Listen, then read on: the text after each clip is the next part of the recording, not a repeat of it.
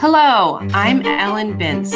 Welcome to Impact, a podcast about how we can each bring about real change in the world and getting practical in making that happen. And hello, I'm Clive Johnson. A special welcome if you're listening for the first time, and a big thank you to our new subscribers. Each week we look at one aspect of how we can connect our hearts to offer healing for others with our collective intention, prayers, and meditation, and talk about the critical happenings in our world that need our attention right now, some of which may not be making the headlines where you are.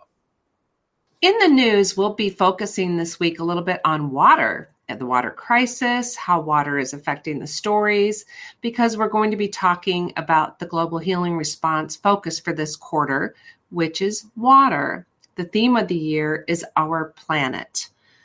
And a little bit more on our stories later, but right now we're gonna dive a little bit into water, right, Clive? Absolutely. And you have some wonderful facts about water that sort of setting the scene. Yes. Really brings home to us how critical this is. I started to do a little bit of a deep dive into water this quarter, since it is the theme of the global healing response. And here's some just quick facts for you to take with you, listeners. Water covers about 71% of the Earth's surface. 97% of the Earth's water is found in the oceans. So it's too salty to drink for growing crops or most industrial uses.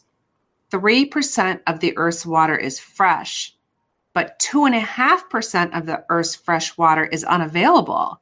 It's locked up in glaciers, polar ice caps, atmosphere, soil, highly polluted, or it lies too far under the Earth's surface to be extracted. So that means that 0.5% of the Earth's water is available as fresh water.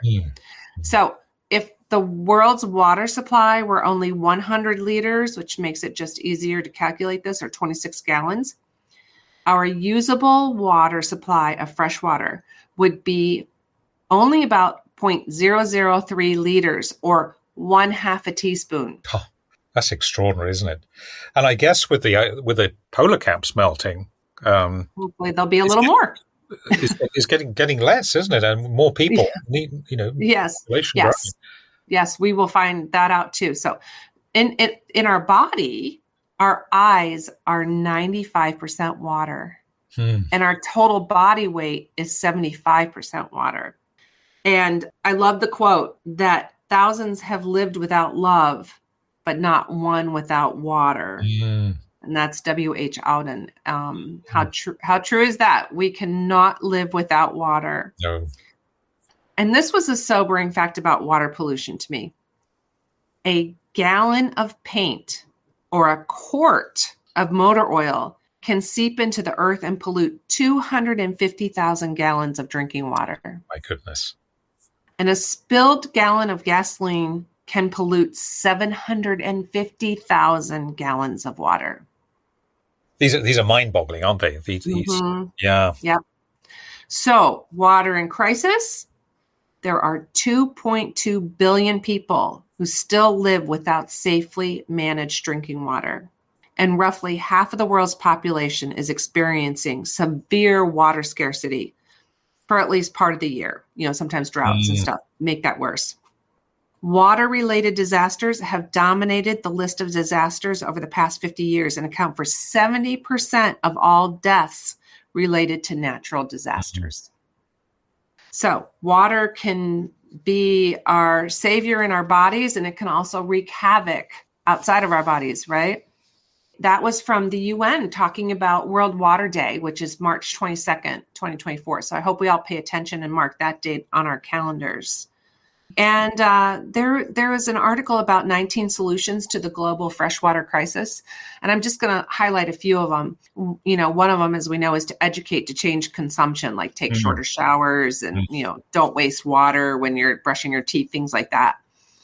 We need to invent new water conservation technologies. Of course, recycle wastewater. Like some countries, like Singapore, are trying to recycle to cut water imports and become more self-sufficient with their water. And the East Asian Republic is a leader in developing advanced technology that cleanses wastewater for others, including drinking. We need to improve irrigation and agricultural practices. Did you know that 70% of the world's fresh water is used for agriculture? Oh, that's incredible. So if we can improve irrigation and not waste water there, we can help close supply and demand gaps. There's a lot of talk about appropriately pricing water. There's the supply and demand theory. There's giving access to everyone theory. So there's a lot of debate about that. Of course, developing energy efficient desalination plants, that could be the key if someone can come up with that, because there's plenty of ocean water. Improve water catchment and harvesting. Pakistan and India are two countries that contend with some of the worst effects of climate change, and they are overhauling their rainwater harvesting systems. So that's interesting. Yes. Yeah, shrink corporate water footprints, address pollution. We know that.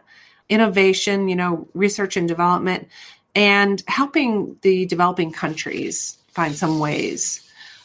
Climate change mitigation. We've talked about this, I think, in some stories, how climate change is affecting water, and then population growth, because demand is increasing. And they think there could be a supply-demand gap of up to 65% by 2030. My goodness. Literally just... That's not that far away. No. Well, already, so you said. It gets our attention, doesn't it? It does. Some of those facts? Absolutely. It's extraordinary. Yeah. I would think there's a lot of leakage as well. I know in the UK this is a real problem, because a lot of the sewerage systems were built in the Victorian era, and they were very well built, I think, but not designed for what they're expected to cope with now. And of course, these are hugely expensive to replace or maintain. Yes. I think there's a major new tunnel system under London that's been put in place in recent years, but it's a problem in many, many places, I think, as well, actually, that leaking.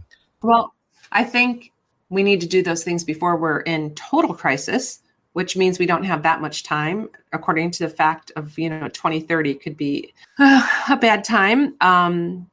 So hopefully people will take notice. Yeah. The UN's message for World Water Day is that water can create peace or spark conflict. When water is scarce or polluted, or when everyone struggles for access, tensions can rise. So by cooperating on water, we can balance everyone's water needs and help to stabilize the world in one way.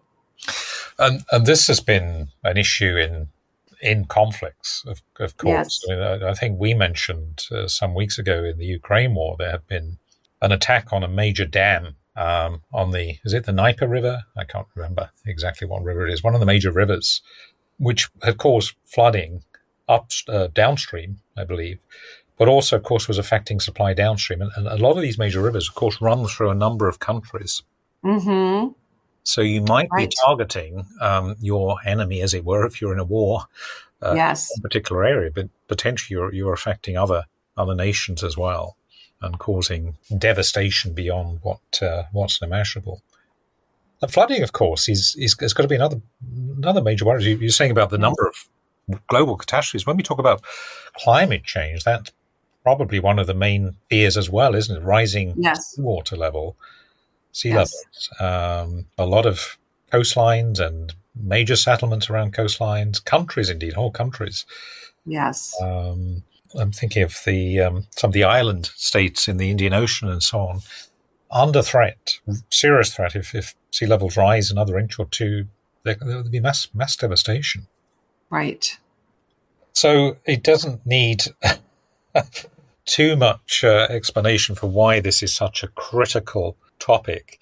And on the Global Healing Response website, you have some wonderful resources there, don't you? Just a quick reminder of what folks might... Yes. So yes, globalhealingresponse.com. The focus for this quarter is water. You will find those materials right on the front page to click through. And you can lead a healing event, as we've talked about it's geared toward the Labyrinth community a little bit, but any healing modality can use it. There is an intention, there's a meditation, ideas for ambiance. If you want to provide a healing event to concentrate on the water crisis and water and healthy drinking water for all. Absolutely. And inspiring just for individual use as well. I yes. Well. If we all look at it and hold it in our hearts, it could be impactful. Absolutely. And what we're doing today, of course, is impactful. We know that. And as part of that, the sort of inspiration you have there on Global Healing Response website, there are some beautiful quotes as well, aren't they, that can really, I guess, be inspiration. You mentioned one or two to me. Yes. Really inspiring. Yes. In one drop of water are found all the secrets of all the oceans. So that connects us globally. And, our listeners are global. And, where your water issues in your country might be different than our water issues, and I love the saying, we're across the pond, Clive, you and me. So we even talk about water then. Yeah, water is the driving force of all nature, says Leonardo da Vinci. Wow. Yeah. All the water that will ever be is right now, says the National Geographic. Wow. That's quite something, isn't it? Mm-hmm. Right. Wow. And especially all the fresh water. We think of that need. But also the salt water, and fresh water as well, but, the major rivers of the world, the canals, the seas, the oceans, most of what is transported around the world, goods, comes by sea. And as we know, there are crises in Panama Canal, for example, and obviously in the Suez and Gulf of Aden area with the Houthis at the moment, having major effects on the transportation or the ability to transport freight around the world. So there's that aspect as well. It has so many implications, doesn't it? Everything. Yes. And we're going to, I think we have a story in a little while about the release of carbon into the atmosphere by the fishermen. And we know, you've heard islands of trash that are out in the ocean that need to be cleaned up, and the circle of life and the marine life that's being affected by all of that and the implications for us, because it's just, we're all connected. We're all connected and we all need water. So, and you mentioned there with the life cycle. I think you mentioned to me earlier when we were talking about Jacques Cousteau had a bit to say on that, didn't he? Yes. This idea that the life cycle of water is the life cycle. We're all connected. We forget that the water cycle and the life cycle are one, says Jacques Cousteau. Wow. I remember when I was young, very young, actually, Jacques Cousteau used to have a wonderful TV program. Yes. Be out on was it the Calypso? Oh, that's right. Yes. Where I got with that his daughter, right? He'd be with his daughter. Yeah, but that was probably one of my early educations in what was going on in the oceans and how important it was to protect and preserve them. And then here in the UK, we had David Attenborough talking about the blue planet many decades ago. So again, this is something that environmentalists and conservationists have been talking about for a long time now. And we do seem quite a long way behind in terms of what we're doing, in terms of conservation and so on. Yes. And providing access to clean water and tackling climate change, of course, as we mentioned, the impacts there. So, my goodness, I don't think you could have chosen perhaps, well, knowing you probably can, and we'll have another one next quarter, but this certainly is a absolutely critical theme, isn't it, to engage with. And I'm really moved. I've brought it to different groups, and we've talked about it in the Labyrinth Activist Network. And people are really moved and seem to take this seriously when we talk about it. So let's hope that continues and grows, and awareness is abounding, especially on March 22nd. Absolutely. So we'll put links to that, the World Water Day, United Nations Water Day, 22nd of March, and of course to all the wonderful information you have on the Global Healing Response website. along Yes. with a number of other links that folks might like to look into. We'll put all of that in the show notes. Yes, and our listeners might want to go to our Facebook page and let us know how the water crisis has impacted you, or what you're doing, or what your thoughts are on this, because we do have a global audience, and it would be interesting to hear around the world what Definitely. people's thoughts are. And I think another thing which hadn't really come home to me, although we've picked up on this before, but a lot of migration is happening, or will happen, according to experts, because of the lack of water. So we mentioned countries that are in drought, agricultural harvests are failing year on year. And yeah, it's almost a currency, isn't it? If you're in a country that's blessed with rich, probably relatively few of those rich freshwater supplies, or you're a country like Singapore, a small, highly populated country that has worked out how to address this, or seems to be on course for doing that, then you hold a certain amount of power, I guess. So interesting, the United Nations is talking about the issues around peace or preventing conflict that will come if we can get cooperative action moving on having access to water, providing that to all. Yes, and 2030 is not that far away, and I've heard people say that water will become more important than oil soon. And that's really sobering. Yeah, it is. It is. Yeah. It's easy to see, isn't it, as well, really? Yes. Why that may be so. So, my goodness, yes, definitely a very important topic. Not just for this quarter, of course, but certainly, especially this quarter, is one chosen for a special focus. Yes. So we have a suggested focus for our intention this week, and considering what you just said, Clive, the peace dividend that can come through international cooperation on water, we suggest our focus for this week to be: we will that nations that depend on a shared source of water, such as a major river or lake, will be inspired to cooperate in ways that best conserve and share this vital resource. And we'll repeat that at the end. And of course, it will be in our show notes for us to hold during the week.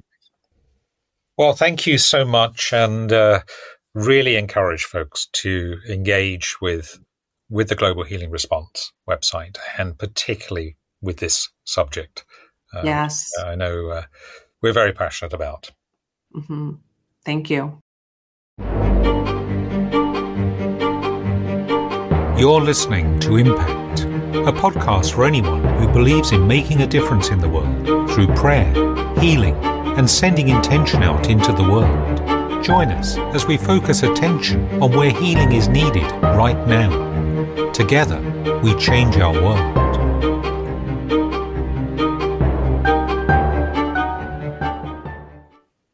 So other stories that have caught our attention this week, and we're back in the Middle East with the Israel and Hamas conflict. Israel now switching its focus to the southern city in Gaza of Rafah, following a disappointing mission to the Middle East by the US Secretary of State. Reading my notes here, it says United States Secretary of State.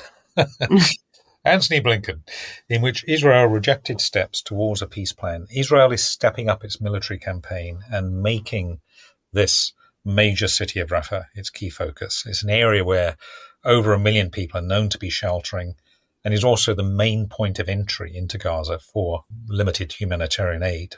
At the time of recording, we're now on the 14th of February, St. Valentine's Day, the patron saint of loving kindness, I was saying in my meditation earlier. Yes. Sending intention for goodwill to all. At the time of this recording, according to Palestinian health officials, more than 100 civilians, including women and children, have been killed, and hundreds more wounded in at least 40 significant airstrikes on residential homes and mosques in Rafah, while at least 11 members of the Israeli army had also been killed in an ambush by Hamas in the Khan Yunis area. Egypt has said that any operation in that area or mass displacement across the border would undermine its 40-year-old peace treaty with Israel. So this is a very significant turning point potentially. And also very significant, Israel's traditional allies, particularly the United States, warning that a military push into Rafah without proper planning, really knowing who you're targeting essentially, runs the risk of becoming a disaster. The UK and the EU are, among others, also urging Israeli President Netanyahu to de-escalate military action there. Jordan and other Arab nations also pressing for a peace settlement. So there's a good news, though, in the Ukraine and Russia. The UAE said it succeeded in mediating the release of 100 Russian prisoners of war in exchange for 100 war prisoners from the Ukrainian side.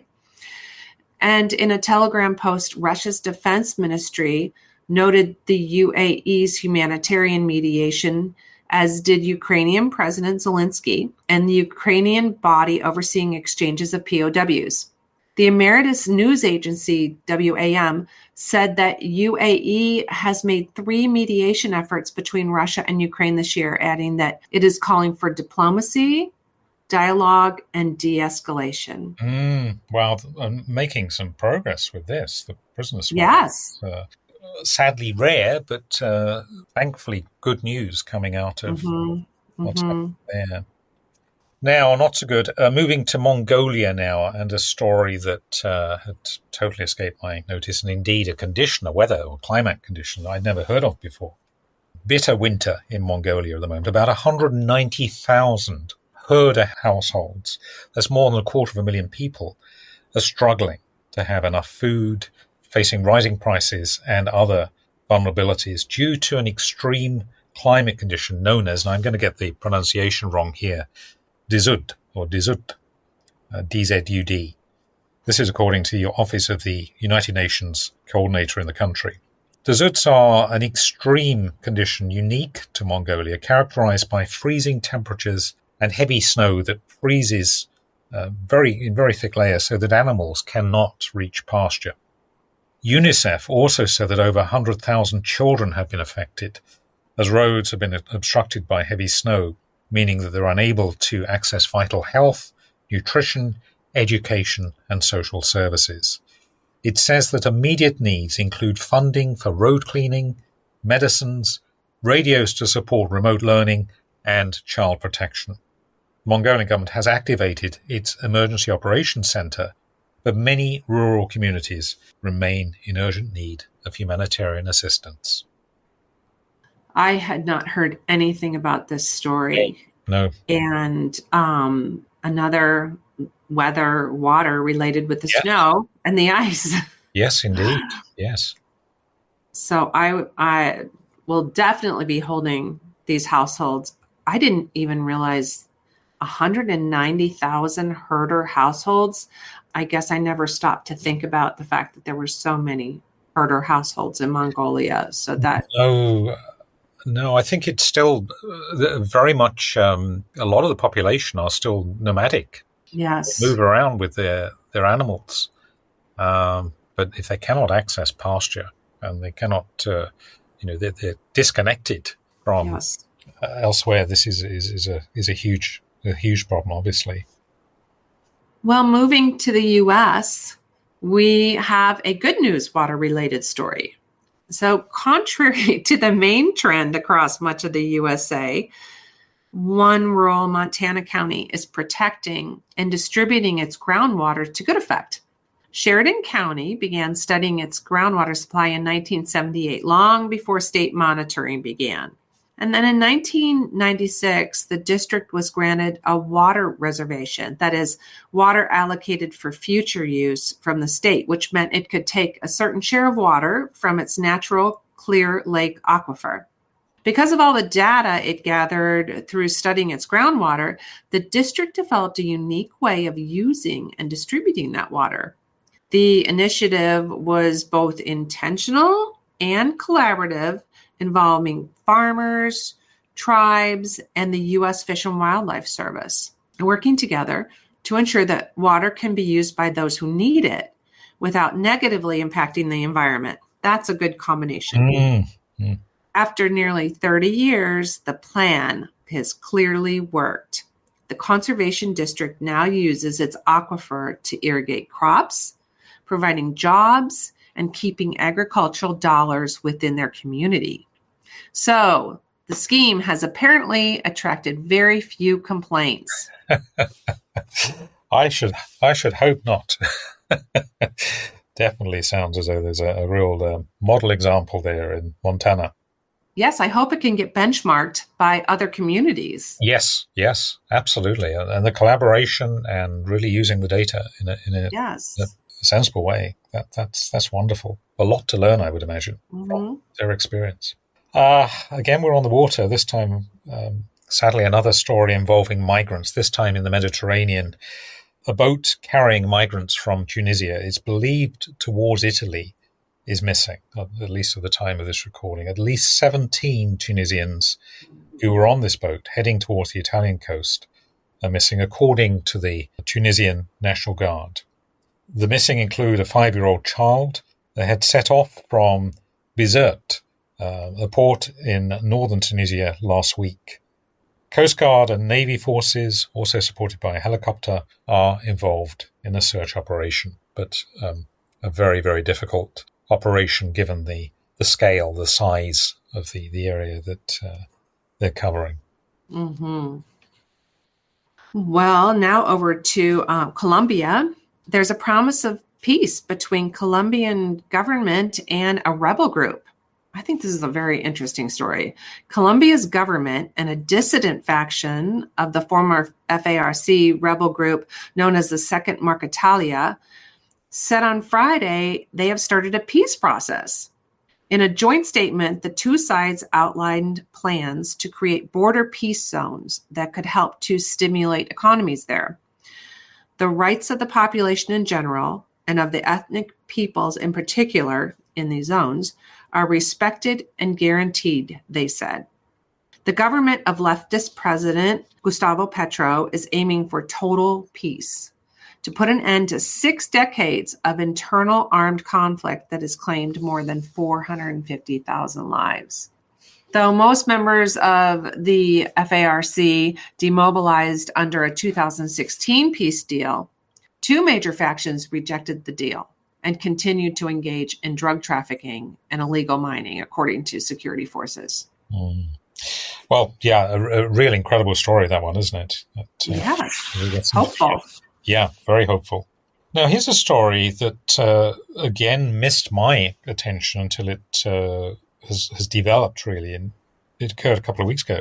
This is a landslide in southern Philippines where the death toll and horror of the aftermath is now becoming known. At least 55 bodies have so far been retrieved from the ground where the landslide occurred, massive landslide, on the 6th of February in Barangay Masara, which is in Marco Davao de Ora region in the Philippines. An army-supported search and rescue operation continues. The town's government said on Monday that 32 injured people have been rescued. As I say, this story didn't feature on my radar when I sort of regularly am trawling what's going on in the news, and that may be in part because the impact of the landslide wasn't known at the time, and so it wasn't being generally reported, at least outside of the Philippines, as far as I'm aware. Reminder to me that catastrophes such as this often do happen and not receive any, or indeed much, visibility in the news, and it can be sometimes weeks or even months or years later that the true impact, the aftermath is really known. This kind of reminds me of the story I told about the global healing response, that when I started it and we were responding to disasters or emergencies, it would happen, every 6 months or so. And then these types of emergencies and even shootings and, wars, they just started happening too quickly. Yeah. And they do fall by the side because there's just so many of them. Yes. We can't keep up with them all. Yes. Yeah, my goodness. So here's the story about the ocean I referred to before. In Forbes reported a couple of weeks ago, the controversial practice of dragging weighted nets along the ocean floor sometimes known as bottom trawling, could be responsible for a significant source of carbon pollution, according to a new study. The study, conducted by a team of climate and ocean experts from Utah State University, NASA Goddard Institute of Space Studies, the University of California, Santa Barbara, Columbia University, James Cook University, and National Geographic Pristine Seas, that's a lot of people working together, found that between 55 to 60% of the carbon dioxide produced underwater by bottom trawling enters the atmosphere within 9 years. It estimates the practice means that up to 370 million metric tons of carbon dioxide are being released into the atmosphere each year. And that trawling in East China, the Baltic, North Sea, and Greenland Sea, they have the largest impact on the climate. Oh, my goodness. I don't know if you remember a story we talked about a few weeks ago about there are some fish that come up at night and eat some of the carbon, and then they take it down. Yes. And they kind of store it. So this, I guess, would negate their work, I think they're saying. Yes, it sounds like it, doesn't it? My goodness. We'll need a lot of them all over the place to... Yes. Yeah, my goodness. Yes. Wow. So that's scary. It is indeed. So some general thoughts, general reflections on these stories. Let's first of all, there's been a lot happening this week to be grateful for. So let's take time to offer great gratitude for more than a couple of good news stories this week. The prisoner swap has been carried out between Russia and Ukraine, and the diplomatic efforts there of the UAE. The real model example of the Montana county that's showing how water conservation can be done, and this peace deal between Colombia and the second Marca-Talia rebel group. Meanwhile, let us will that all who have influence in Israel's military decision-making will be moved to consider the pleas of its international allies to carefully consider the wisdom of an all-out attack on Rafah. Intend that those in positions of command in Mongolia's Emergency Operations Center and in the Barangay and Masara region of the Philippines will have wisdom to know best where to direct assistance and resources to help those most in need of aid in the face of the effects of the Desert condition and following the devastating landslide that threatens the lives of thousands. We also keep the plight of the missing migrants in the Mediterranean on our hearts, willing that the search and rescue services launched from Tunisia will be directed to the boat. May it be so. May it be so. And finally, a good news story to end with, a good news water-related story to end with. In California, 2 exciting new bills were introduced this week that will ban the use of plastic bags by grocery stores and stores selling food. Since the passage of the nation's first statewide plastic bag ban 10 years ago, thicker plastic bags, and they're touted as reusable, are not being recycled and continue to pollute waterways, the environment, and communities. So this legislation tightens standards for reusable bags and requires stores to provide 100% recycled bags, paper bags, or allow consumers to use reusable bags. However, in a learning and warning, the Los Angeles Times on Monday reported the tonnage of plastic bags skyrockets since the 2014 law came into force. And by 2022, the tonnage of discarded plastic bags had risen by 47%. Even accounting for an increase in the population, the number rose from 4.08 tons per 1,000 people in 2014 to 5.89 tons per 1,000 people in 2022. So, citing data from consumer advocacy group CalPIRG, CalPIRG, the reason was that the law allowed thicker plastic bags deemed reusable and recyclable to be purchased by consumers, but many of these did not end up in the recycling stream. And the new law this week aims to reverse that trend. Interesting, isn't it? Interesting. I know here in the UK, many of the big shops, I think probably all shops now, for quite some time have charged. It's a small charge for plastic bags. And it has myself included, encouraged a lot of people to reuse. But it just occurred to me from this story and what the Los Angeles Times has been reporting that when you are using your so-called bag for life, most of the bags I use are not going to last that long, I don't think. Mm-hmm. They are this much thicker plastic. And yes, you may well be reusing them quite a number of times. But if they're not ending up in the recycling bins, and sometimes that's because local authorities are saying we don't take this type of plastic, so they go to landfill or whatever, we are perhaps blindly ignoring this problem that, the tonnage of plastic ending up is possibly worse than it was before. So it's really, really interesting what's come out of this, isn't it? Really fascinating. Yes, and I really wonder if COVID has set us back on this too, because I remember we were really talking about this right before COVID hit. I mean, we were even talking about plastic straws, right? Yeah. And then when we were all hit by COVID, it seemed like all of that kind of went away, all that concern. That was not at the top of our list. No. So maybe we just need to be reminded.